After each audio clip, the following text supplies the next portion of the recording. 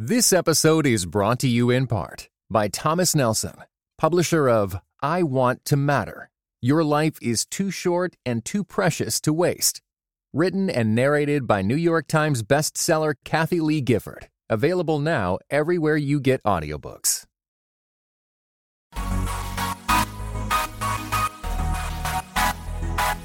Dynamic voices for a diverse church. This is Pass the Mic.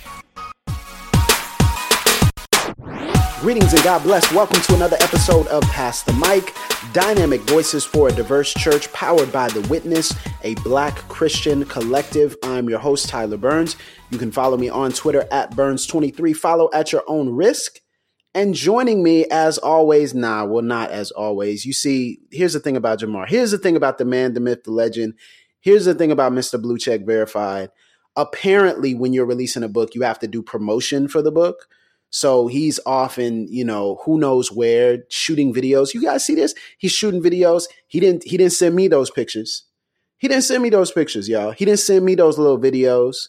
He wasn't sending me those updates. He just gave those to the world. See, I thought we were cool. Here I am on the mic recording. And what is Jamar doing? Jamar's off recording. But it's okay, y'all. I guess he's got a book coming out. As y'all know, The Color of Compromise coming out at the top of the year. And I've had the ability to read portions of it. I haven't got through all of it. It is so good. Y'all, I'm telling you, you have to go and pre-order it. Go to thecolorofcompromise.com for more information on that. And so standing in for him today is none other than Allie Henney, who we've had on the podcast before. And before I kick it over to Allie, just to introduce her and allow her to introduce herself for those who have not had the chance to meet her, I just want to say that we really believe here at The Witness in being a Black Christian collective, that a collective is not just two voices. It's not just Jamar and I. It's not just Jamar, myself, and Aaron. It's not just the team that we have currently, but it's also the people who are listening to the podcast, interacting with what we do, but feel a stirring to be heard, feel a stirring to have a greater platform. And so we hope to introduce over the next few months and over the rest of the year, more people as a part of the collective, as a part of the group that is pushing these conversations forward and is showing a perspective of Black Christianity. So as you guys know, Allie is a wonderful voice, a voice that we want to amplify, we want to build up, a voice that we want to give platform to. And she is an admin in the PTM Facebook group and also a student at Fuller Theological Seminary. And she's also a pastor in residence. I'll let you go ahead. And Allie, I want to steal your thunder here. Tell everybody what you're doing, both on PTM and then also in your education as well. Yeah, so I mean, you said it all basically. So I guess on the internet, I am the admin, one of the admins rather, for the Pass the Mic Facebook group. And then I have my own Facebook writers page. So it's a public page. I have a personal account, of course, but I have my own public page where I post things about race and some different stuff every day.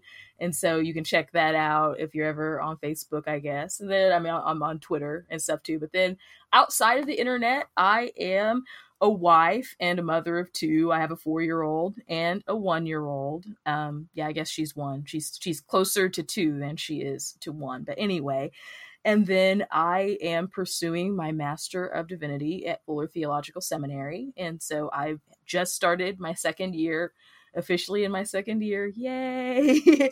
And I'm also that's serious. Once you get past that one, once you get into another year, that's serious. Yeah, it's getting serious now. So then Tyler also mentioned that I'm a pastor in residence. So part of my seminary education is that I have to do what they call an apprenticeship.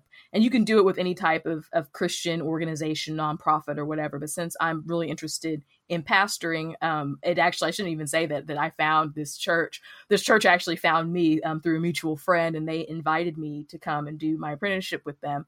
So I'm doing that now. And so that's great. We launched 2 weeks ago. It's a church plant. And so we launched 2 weeks ago. So that's been really exciting in the season kind of leading up to that. And so then that's pretty much my life right now is dealing with racism on social media. This is doing crazy. Racism on social media. So that's pretty much my life right now. A crazy topping right there. That is the cherry on top. And that is dealing. And speaking of that, I did want to mention that you are a crazy follow on Twitter. I talk about Twitter at Burns23, but y'all need to follow Allie on Twitter. She recently did, and her handle is at the armchair com. as well, at the Armchair Com. You can also find her by looking up her name.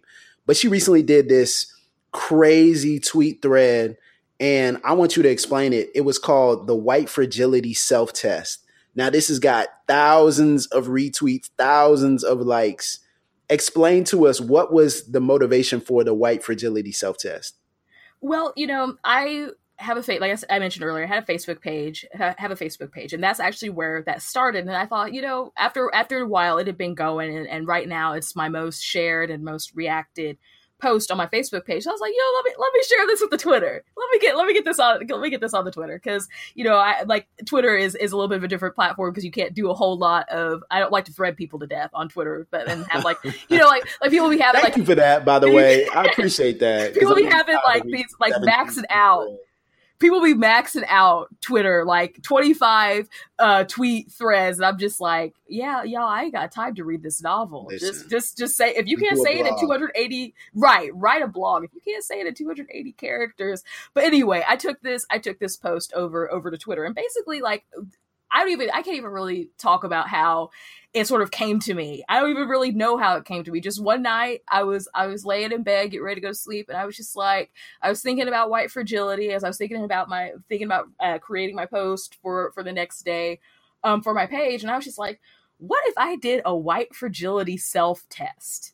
I'm like, what could come out of that? And so, for those of y'all who've been in these streets a little bit, what could come out of it. So I came up with 16 questions. I won't go through all of them, but the last question is, do I feel the need to defend myself on any of the above points in the comment section? Yep.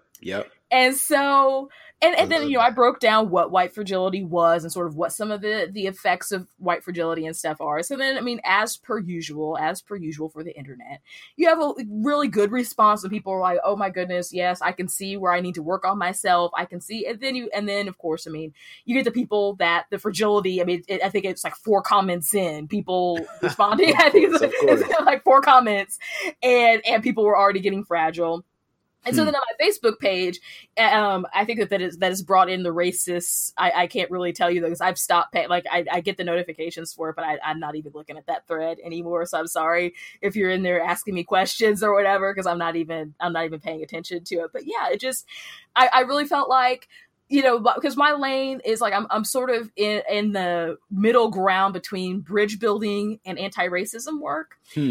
So, and maybe, I think as of late, I've maybe been skewing a little bit more anti-racism, because bridge building can be tiring sometimes. Like being that person that you're constantly reaching out, constantly trying to help people understand, and please don't take that wrong. It just can be tiring whenever people keep doing the same things that are hurtful and that are wrong, and they keep trying to justify it, which is where fragility comes in. And so I've had some pretty gnarly experiences here in the last several months that I won't say have pushed me to not be a bridge builder, to not be a person that extends grace and shows love and is a person of peace, toward my white brothers and sisters.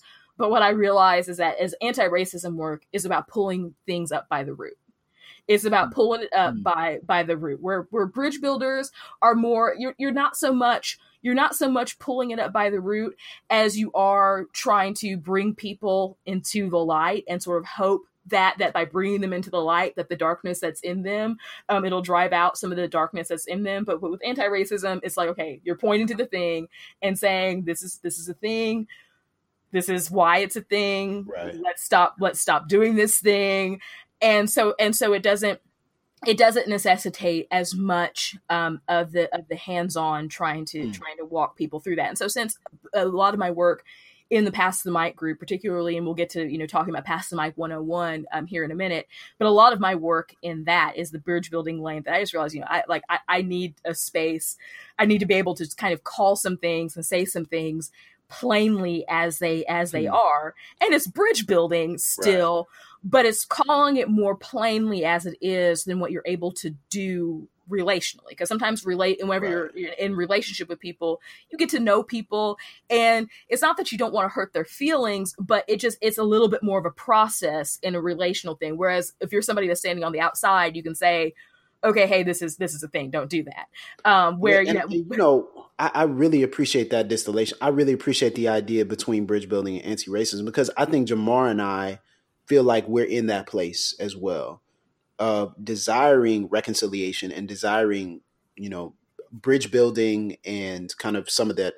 As a pastor myself, I recognize that everyone has a capacity to change, that there's grace for all these sins and all these mistakes, and even the systemic ones, that there's grace available, that Christ purchased that. But at the same time, Yes. I do believe that there is a time for the prophetic edge, the prophetic voice, what I've called before a holy defiance. And so I just wanted to say briefly that I really appreciate that distillation. I really appreciate you talking about kind of being in between those two poles, because I think that's also healthy as well. There's like we talk about Christ as prophet, priest, king, and the idea of the prophetic edge is important, but then also the priestly edge as well, which is bringing people along and showing them grace and meeting them where they are, but not allowing them just to stay where they are. Yes. And especially not allowing them just to harm people in their current state. Yes. Yeah, that's so true. I like how you put that with the talking about the prophetic edge and everything, because that's really what I feel like that I'm doing, kind of in some of my other social media lanes, is carrying that prophetic message a little bit, and hopefully helping people to come to grips with who they are, so that they can change. Because that's the heart behind it. Ultimately, is that it's not, I think a lot of people get confused. They get this work twisted in thinking that we just like sit here and we just relish and revel unpacking what racism is and talking about all these hard things all the time. And that, people don't see there's an unseen cost to that. I mean, there's people that you don't know who are mean and nasty to you. At least maybe I've had people that I know that have come for me. Right. I've watched on social media, people that I know, and people who I thought had some sense of who I was as a person come at me. I've had people come at me personally, and so it comes with a toll. It comes with the price. But the idea, and I like what you said about it being a priestly ministry too, is that there is, at the end of the day, there's that prophetic edge. But my heart really is to pastor people, and is to shepherd people, and is to, because I believe that people can change, and yes. I believe that people can repent, and people can do better. So I have it just completely written. I know there's a lot of folks that we're tired, and we're just like, y'all ain't never going to get it. So I'm just going to tell. I'm just going to tell it. But it feels like that sometimes. It be like that. It be like that sometimes. People don't understand. Sure do. And that's kind of the root and history of a lot of the PTM Facebook group. And so I wanted to bring Ali on to have this conversation about kind of what it means to have healthy conversations on social media, what it means to specifically, which is one of the goals of the PTM Facebook group, and that's decenter whiteness. And before I get into that, before we can talk about that, I have to give a little bit of history on how the PTM Facebook group came to be in the first place. And it started around March of 2016. And I remember there was this internal conversation on the Witness team, then the RAND team, about whether or not we would have a page or a group. And I think by some accident, by some funny, weird circumstance, we started a group. And the goal wasn't for that group to be massive. It was just an idea that we would use this as kind of an incentive for people if they wanted to be a Patreon subscriber or something in the future that we were planning, that then they could be a part of this private group that would give maybe more access. They would be able to talk about certain things. They'd be able to ask direct questions about certain podcast episodes or topics.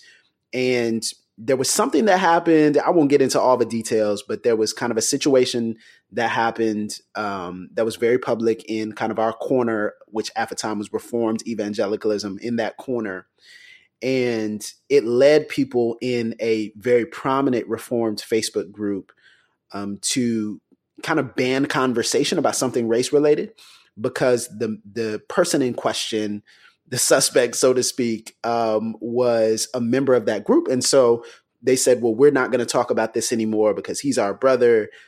And so immediately we were like, well, okay, it's been nice, but we out. I'm not going to stay in a group where someone is actually protected and insulated from being called out on sin. So left. And then for some odd reason, a bunch of people started following us over to the PTM group.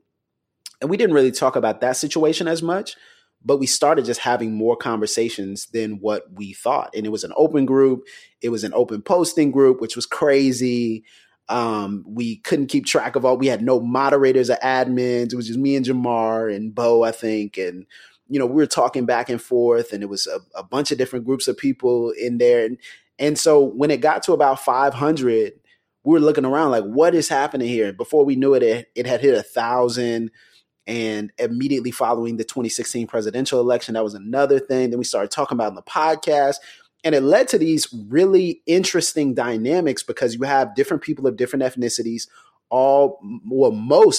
most believers from kind of conservative denominations coming in. And then you have more liberal people coming in. And I hate using those monikers, but the reality is there is a conservative, there is a liberal, even theologically.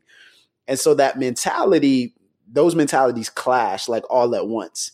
And so it led to some very interesting things. Now, Ali, you came in kind of in the middle of the clash. We had established a couple of rules.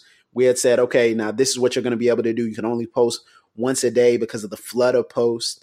We're going to have moderators now. We were talking about these things, and then you just kind of showed up. And I remember us having some conversations even before we knew each other very well about the effect of the PTM group on your life and your journey. Can you talk a little bit about what that did for you and how important it was? Oh, yeah. Pass the Mic has been an awesome thing for me. I actually tried to join the group, I want to say probably in September or October of 2016. But Tyler took forever in adding me to the group. Listen, and so I didn't get in until November. Let me tell y'all something, because there were so many people. This is what would happen. We would have 3 or 4 massive controversies every single week. So we have 3 or 4 massive and I'm like, look, I cannot keep track of everybody's posts. So I cannot keep track of 20 posts a day. And it was free fire. So anybody there were no post approvals. We hadn't done that yet, instituted that. We were basically building this as we were flying. And we had no sort of connection to other groups except for that very prominent and, what I believe was a very unhealthy reformed Facebook group. And so we were sitting back like, how do we do this? How do we keep track of 20 or 30 posts? And so I'm like, man, we're going to stop. We're not going to let anyone in. So I would go in waves. And so I would space out 3 weeks, then let 40 people in. Space out another 2 weeks, let 70 people in. And so Ali was clearly in that crop of people that I was discriminating against. That was like, look, I don't know who you are. I don't know if this is for you. I don't know if you're going to come in and troll. Nah, but I had no idea that, Ali was waiting to get in. But it was one of those things where we were like, yo, we're going to stop it. We're not letting anyone else in for a while. And when we let you in, what did you find once you got in the group? Oh man, I loved it. It felt like a safe space, especially because I got let in, I want to say almost immediately after the election. I'm pretty sure that oh it was like, goodness, we put you in the fire. So wow. it happened at absolutely the best times. Like I said, I think I had tried to join the group, I think in like September or October, something like that. And so I'm neither Reformed. I guess I was about to say I'm neither Reformed or African American, but I guess I'm African American. I don't know why. Because I was thinking about Rand. I was thinking about Rand. So that would have been, it was for me, that would have been a huge bomb drop on PTM. Like, what is happening here? Yes. But no, yeah, so I identify. Yeah. So I've been following you and Jamar on Facebook or on Twitter, and then kind of came to know Rand and was following the Rand page on Facebook. And so then Pass the Mic popped up in my suggested groups. So I tried to join. So as soon as I came in, I was like, oh wow, this is where my people are. Like there's like I'm seeing all sorts of a group that's centered around in the description talking about Black people leading the discourse on racial reconciliation and all that. I was like, wow, this is where I need to be. And just seeing some of the conversations and stuff that were popping up and some of the things that were being discussed and the way in which they were being discussed, that was something that I had not seen that really in that way anywhere, let alone online, to be able to have discourse about race that was honest and where Black people could be honest and not try to protect white people's feelings, and where if white people got in their feelings, where they got told like, no, this isn't okay, don't do this. I hadn't been in that type of space before. And so that was great. And so, I mean, I've made so many like real lasting friendships off of that. I won't name drop my friend because she'll get really upset at me for saying this, but because she's sort of a behind the scenes person, but she's the admin for the Pass the Mic 101 group. So if you're in Pass the Mic 101, then you know who I'm talking about. The other admin besides Noelle. But we live in the same city, and she actually stalked me on the Pass the Mic group. I had mentioned something, and she had looked and saw that we were from the same city. And so she was like, I would really like to read a book with you. And so we read Divided by Faith together. And so we've been friends. Like, it's been almost 2 years, but we've been friends ever since. Wow. Talk and text every day. And that was from Pass the Mic. I mean, that was something that came from Pass the Mic. And then I have some other friends, some conversation starters on Pass the Mic. Dee Dee and Christina. You don't have to keep the conversation starters part in there, but they wanted me to name drop. They wanted me to name drop. So I've been here dropping names. But anyway, so yeah, but I've made like so many friends. My friends list, I went from having like, I think 1,000 friends because I had lost a bunch of friends because of Ferguson and all that. And now I feel like I think I have like 1,800 friends and stuff on Facebook. I've made so many new friends and so many like really good, deep, like lasting friendships that, it's like, I hope that the group never goes away. I hope the Pass the Mic goes away. But I have friends that I feel like that if any of those things were to go away, we would still be there. We would still be talking to one another. So it's been a great thing in my life for sure. And I think what's so fascinating about it is it's been a very interesting test case for how to, in our words, decenter whiteness. Now, the group originally was not intended for that. There was no desire for that. That's not what we were talking about. I mean, it was just basically Black Reformed people getting together. And I think for me, coming from a more charismatic background, coming from, growing up, I was not Reformed. My church was not Reformed. It is not Reformed in that theological context. And so there was this sense in which I was still using foreign language. There was this sense where I was looking for people who identified.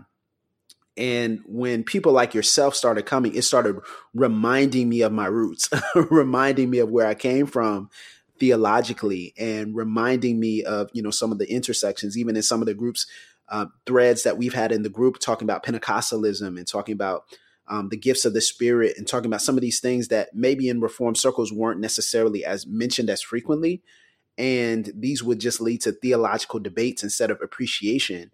And so slowly but surely, especially after the election and even before that, with a number of different scenarios, we started talking about, what does it look like to decenter whiteness? What does it look like to not have conversations that are colonized, that are forced to kind of put people in corners to make them, even as believers, we do this with one another, making people adhere to our standards of what a good conversation is.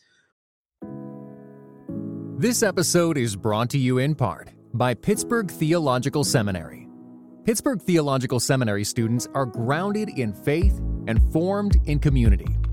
PTS students are preparing for ministry with Master of Divinity, Master of Arts, Doctor of Ministry, and certificate programs. Begin your master's or certificate program in person or online. Financial aid is available. Visit pts.edu/admit. So can you talk a little bit about decentering whiteness and how that's important? Because I think there's a perception about what we mean when we say decenter whiteness. And how have we done that in the PTM group? Or how are we trying to do that? Failing sometimes, but how are we trying to do that in the PTM group? Well, I think that you said it all whenever you said about not having conversations, about having conversations that aren't colonized. And so the idea is, in decentering whiteness, is that whiteness is at the center of everything. It's at the center of how we think about things, how we talk about things. Being a seminary student, I see how a lot of American Christian theology is rooted in whiteness, and it's rooted in a perspective that isn't always friendly toward people of color, and sort of otherizes people of color, or sort of looks at their views of God as somehow being primitive or suspect or bearing scrutiny, whereas anything that's from a white Western white dude is seen as, oh, well, this has to be good, this has to be right, this has to be holy. And so in the group, something that I think a dynamic that we noticed even before we started with a moderating team, but especially we were able to talk about it as we built the moderating team, was noticing how in certain threads, there would be somebody, a Black person might tell a story or might share a perspective on something, and there would be white people be the first people to jump in and comment. And not that that's necessarily wrong or that's necessarily a bad thing, but in a group that is supposed to be where Black Christians are leading the conversation, where Christians of color are leading the conversation, what we started to find was that the Black people weren't commenting. And so you might have somebody start a post, and then you might have a Black person start a post, and then if a white person, if the first four, I have a philosophy that if the first four comments are white people, the thread will go a certain way. If the first four comments are Black people or people of color, that centers Blackness, that centers that other lens, and so people sort of think a little bit more, or we sort of have coached people to think a little bit more about their engagement. But before that, we had this dynamic where people were enthusiastic about what they had learned in the group, and they were enthusiastic about the things that they were doing in their own lives. And I don't want to disparage that at all, but it got to the point to where the voices that were supposed to be leading the conversation were being pushed to the margins. And it's like, this is a group that we're supposed to be centering the people of color, and we're supposed to be centering the Black perspective. But then I think that there was one point where somebody, it was Dee Dee Rowe, had gone and looked at the last previous 100 posts, just scrolled through the feed, and it was something like, I think 55 of them were started by white people. And so in a space that was supposed to be for Black people. And so this was one of the things that sort of it was right around the moderating. I think we had just started the moderating team or whatever. And so for me, that was a huge eye opener, because at that point, we didn't have post approval turned on. It was just everybody could just sort of post whenever they wanted to post. And so we realized, because white people outnumbered people of color in the group, well, there was something that we had to do about that. We had to get the Black voices to be centered, and we started just really talking, encouraging our white members to take a posture of listening and of letting. And we still have to remind and still have to say, hold on, let's let on things, especially that are pertaining to people of color, that are especially pertaining to Black people or the Black experience. Let Black people comment on it first. Right. Let us get in there. And there can be the opposite of that, is that we don't want to create a sense of voyeurism where there's the white gaze that's there, but is silent and doesn't say anything, because that doesn't feel good either. And so we're really trying to kind of toe that balance to where it's not just, okay, like white people are sitting in here and looking at us and taking notes, but they're not interacting with us, because that can just feel really, really weird. But also realizing that there's just, I don't know how to explain it, but I've watched it happen over and over and over again, in thread after thread after thread after thread after thread, that if you get too many people in there, if the commenting isn't diverse, if it isn't a diverse group of people commenting, then the people of color often just back off. And I think that's something that just culturally we just sort of learn. I think it's a reflex almost. Okay, white people are talking.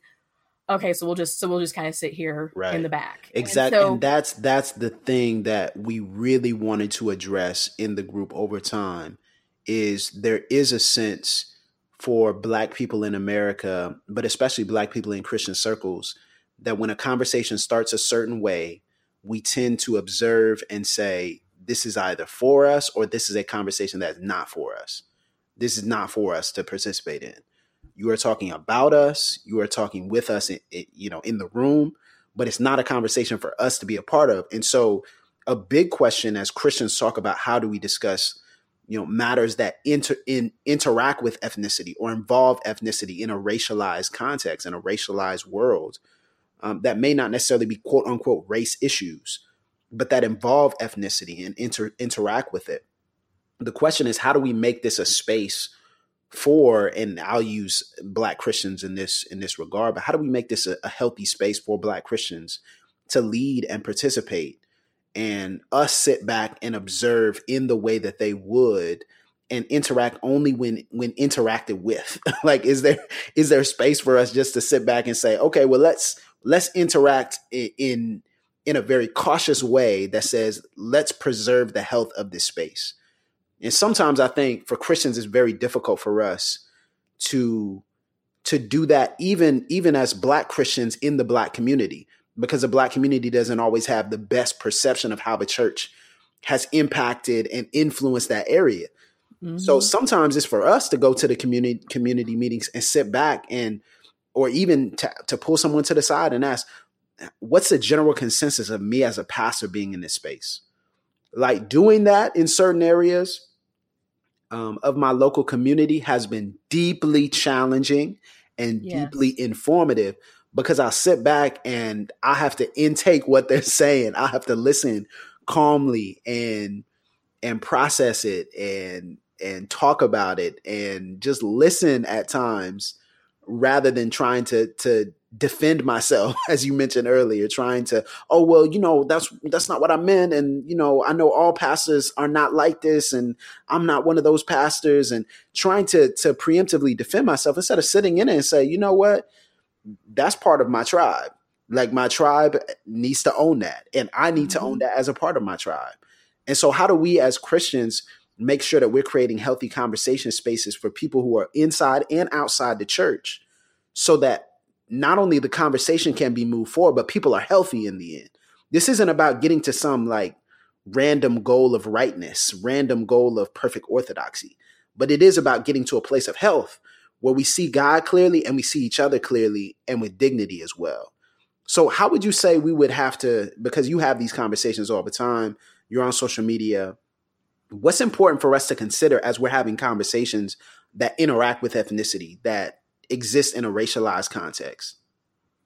I have come to be convinced that one of the most important things that has to be done is, first of all, decentering whiteness, and second of all, dealing with white fragility. And that sounds terrible perhaps for some people, because that's maybe quote unquote like putting the burden on white people.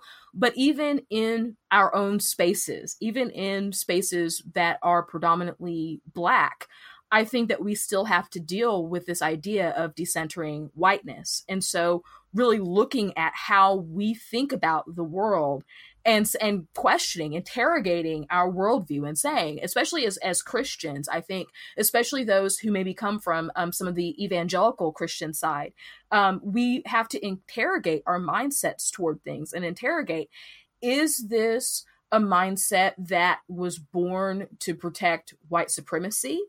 Or is this a mindset that is a little bit freer, is a little bit that isn't rooted in that? And I think that it was Jamar that said on the podcast about Aretha Franklin's funeral, about how in the Black church there is a broader sort of consensus of what what we want to listen to and right. who we want to have. And I found that in spaces where you have Black Christians that have been sort of whether it's birthed in the white church or who have spent a lot of time adjacent to the white church, we lose a little bit of that. Sometimes that can be lost, and so there can be a mindset of, so for instance, at Aretha's funeral, you had Minister Farrakhan sitting up right. on the platform, and that still just trips me out. That was trippy.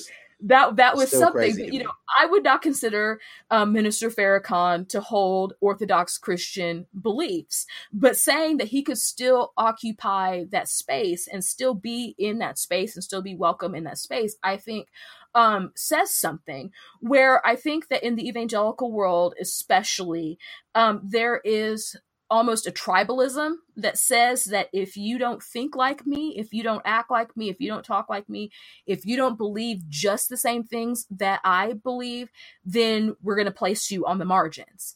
And so with the Black community, because we come from different regions, there's a lot of us, but comparatively to the population, there's not a lot of us. And so we come from different regions. We come from different expressions of Christianity. We come from different academic backgrounds, different socioeconomic statuses.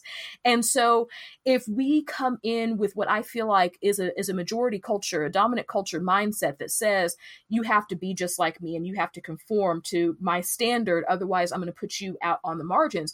If we approach one another with that mindset, then we're marginalizing ourselves. And so whenever I say that we have to decenter whiteness even in our own context, what I'm saying is that, as I think that, and that's not to, you know, to rail on why people say, oh, your mindset is terrible and bad, but that's to say that I think that we have to embrace something that our culture does, and that we do very well with embracing a broad spectrum of people, but then still staying true to who we are as individuals.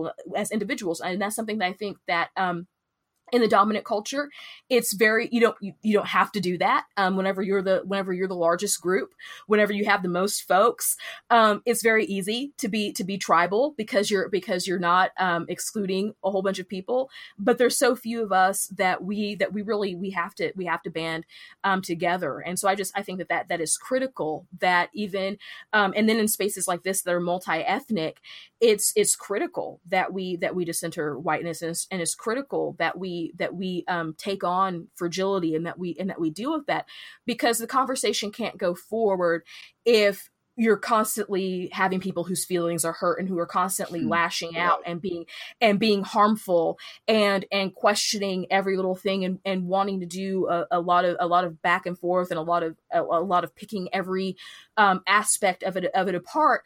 That gets to be tiring, and the conversation doesn't move forward. And so then we take that in talking about the group. We realized in the group pretty quickly after we got a moderating team, and as the group really just started taking off, was that we were having to have those conversations all the time. Somebody would come up and something would happen, and they would get fragile about being corrected. And so then it's like we're taking time in a thread to get this person together, or we're taking like Noelle. I mean, poor Noelle has had to deal with so much stuff in her DMs. Shout out to her because she's taken lots of time and emotional labor. I've taken time and emotional labor, and even taking stuff into private messages and trying to talk through stuff with people. I mean, I remember there was one instance where I probably had a conversation. It was probably like a 2-hour conversation with somebody at like 2:00 in the morning, because something had happened, and they had been told something that what they had posted had offended some people, and so just trying to unpack that for them. And so that if you're doing just that work in trying to decenter whiteness, if you're doing just that level of work, we'll never get to have the deeper conversations. And that's even some of why we started Pass the Mic 101. That group, we had started it, I want to say maybe back in March or April, we had started creating the interface for that group. But we didn't launch it until the end of August. And so some of that function that Pass the Mic 101 that serves is to be able to have those types of conversations. And even, I was telling the Pass the Mic 101 team recently that I think that Pass the Mic 101 may be the only predominantly white space in which whiteness is decentered. Because I don't think I've ever seen it. Is crazy. That is crazy to watch, by the way. Yes. Yes, because we are actively decentering. I mean, it's still white people. It's still that culture. It's still that way of having discourse. And please hear me. There's nothing wrong or inherently flawed about that. But it's a different type of discourse than what is happening in the main group. And so that's really even more so has freed the discourse up in the main group to be able to center because you're not getting posts where people are like, oh, hey, look at this racist thing that happened all the time. And then having to discern, okay, well, should we post this? Because of who posted it, how does that come off? And there's so much. I could talk for hours about all the ways that all the thought that goes into what we post on Pass the Mic, what posts we approve, when we approve those posts. We put a lot of careful thought and consideration into what we release into that space, because the team, we really we value that space, and we value that space for people of color to be able to, for Black people especially, but also we have a lot of other people of color who are part of the group, and so we really value that space and see that space almost. I mean, I hate to use this verbiage, but it's almost as kind of sacred space for Black people, for people of color to be able to come in and to not have to code switch, and to not have to feel like they have to talk about things in a certain way lest they encounter a lot of pushback. And so we really put a lot of thought into what goes out there, into how it goes out there. And there's some things that we don't approve, maybe because, oh man, that has a lot of violence in it. It's right. Black death and Black bodies, right. And we don't really want to see that. That was a huge one for us. That was a huge one, just kind of banning videos that would, without, there are certain times we'll let them through, but banning videos that feature Black death, just as kind of a side note, there are times where we'll let it through, but kind of really being very careful about when we would post that. Yeah. And usually we let the ones through that have where you can choose to watch it. We try not to post anything where it auto plays, because, we really just want to create that space for us to be able to talk about our things. And of course, it's also a reconciliation space. That's one of the main things that the group is there for, is for reconciliation or conciliation, whatever verbiage and stuff that you want to use for that. So yeah, we really see Pass the Mic as being a place that is safe for people of color, for Black people especially, to be able to lead the conversation on racial reconciliation or conciliation, healing, justice, whatever the verbiage is that you want to use. We want to be a place where Black people are able to lead that conversation, and where they're able to do so without having to code switch, where they're able to do so without having to mind and monitor and curate what they say, so as to not offend people. And of course, we're a Christian space, but we're not a church, and so we want to have we want to, as Christians, talk about what is good and pleasing, and to speak in a way, our speech is up to be good and pleasing. But at the same time, we're dealing with people who, we're hurt, we're tired. And so, there some people, we don't encourage salty language, but sometimes there's some things that somebody had some salty language for, and it's like, well, okay, that's and like what they're saying is true. There might be a curse word in there, but what they're saying is true.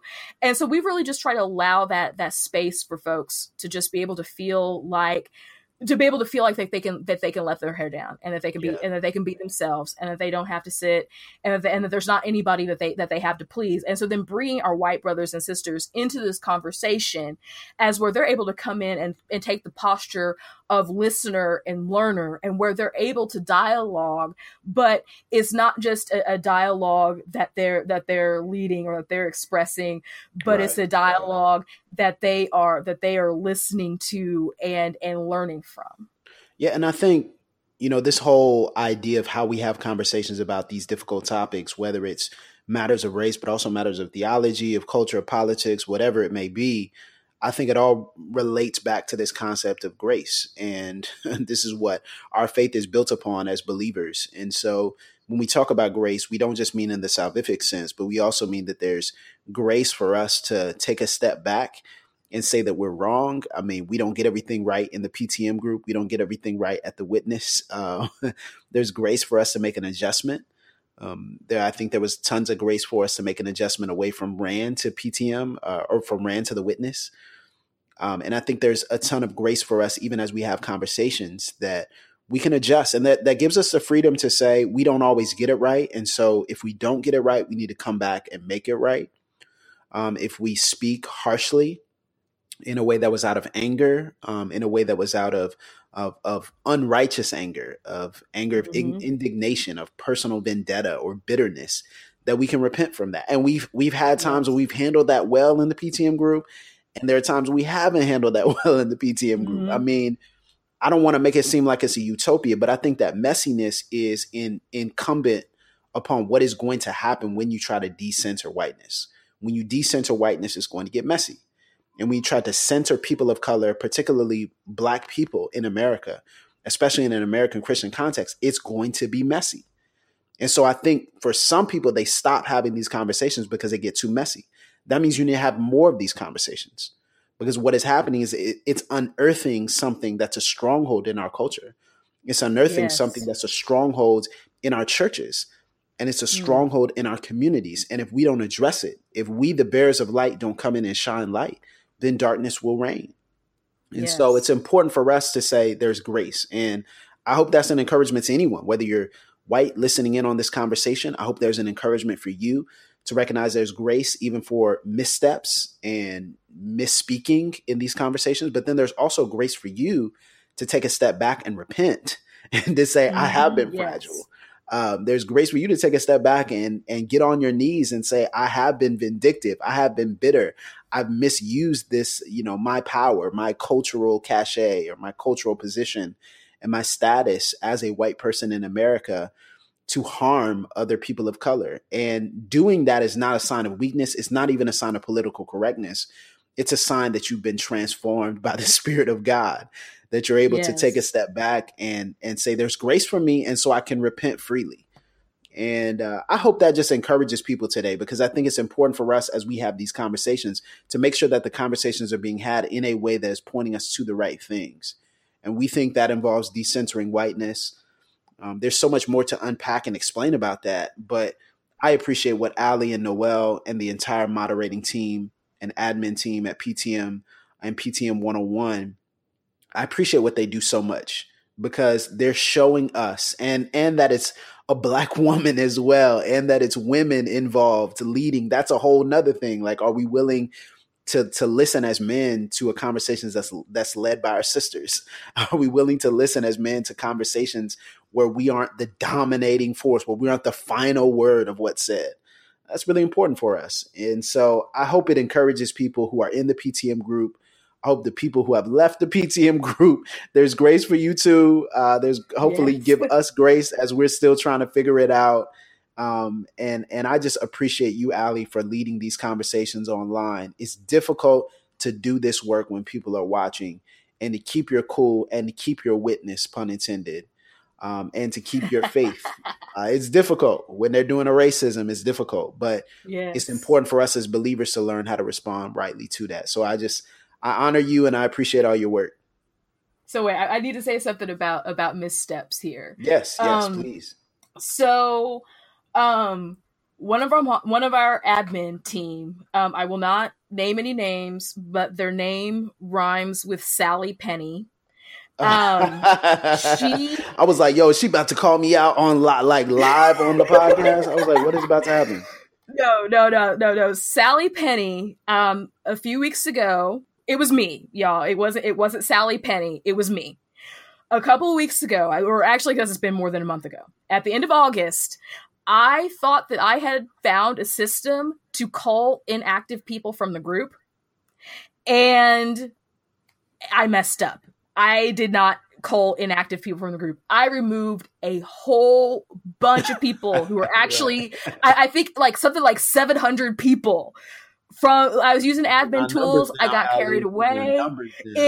I blacked out. I don't know what else to say, but I am so sorry. So if you are listening to the podcast and you used to be in the Pass the Mic group, and you all of a sudden realize that you're not the Pass the Mic group, you didn't do anything wrong. We didn't just like arbitrarily kick you out.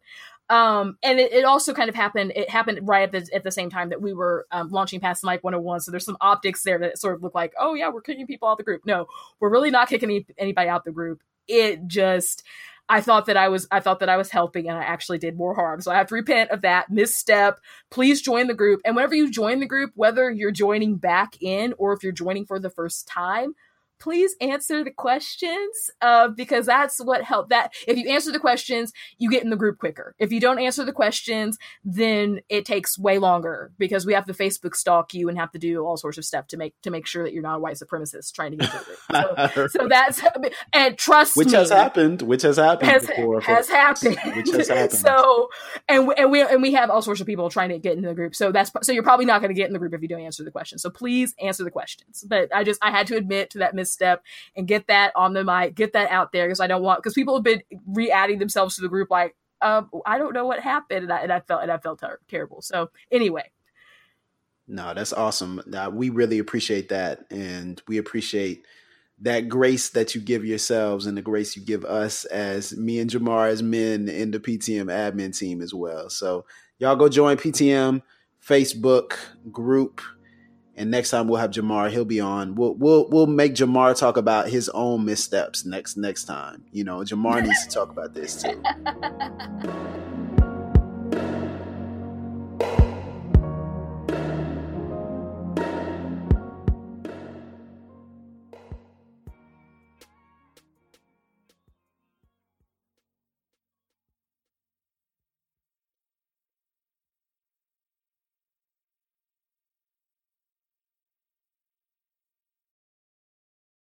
This episode was brought to you in part by the Compelled Podcast, which uses gripping, immersive storytelling to bring Christian testimonies to life.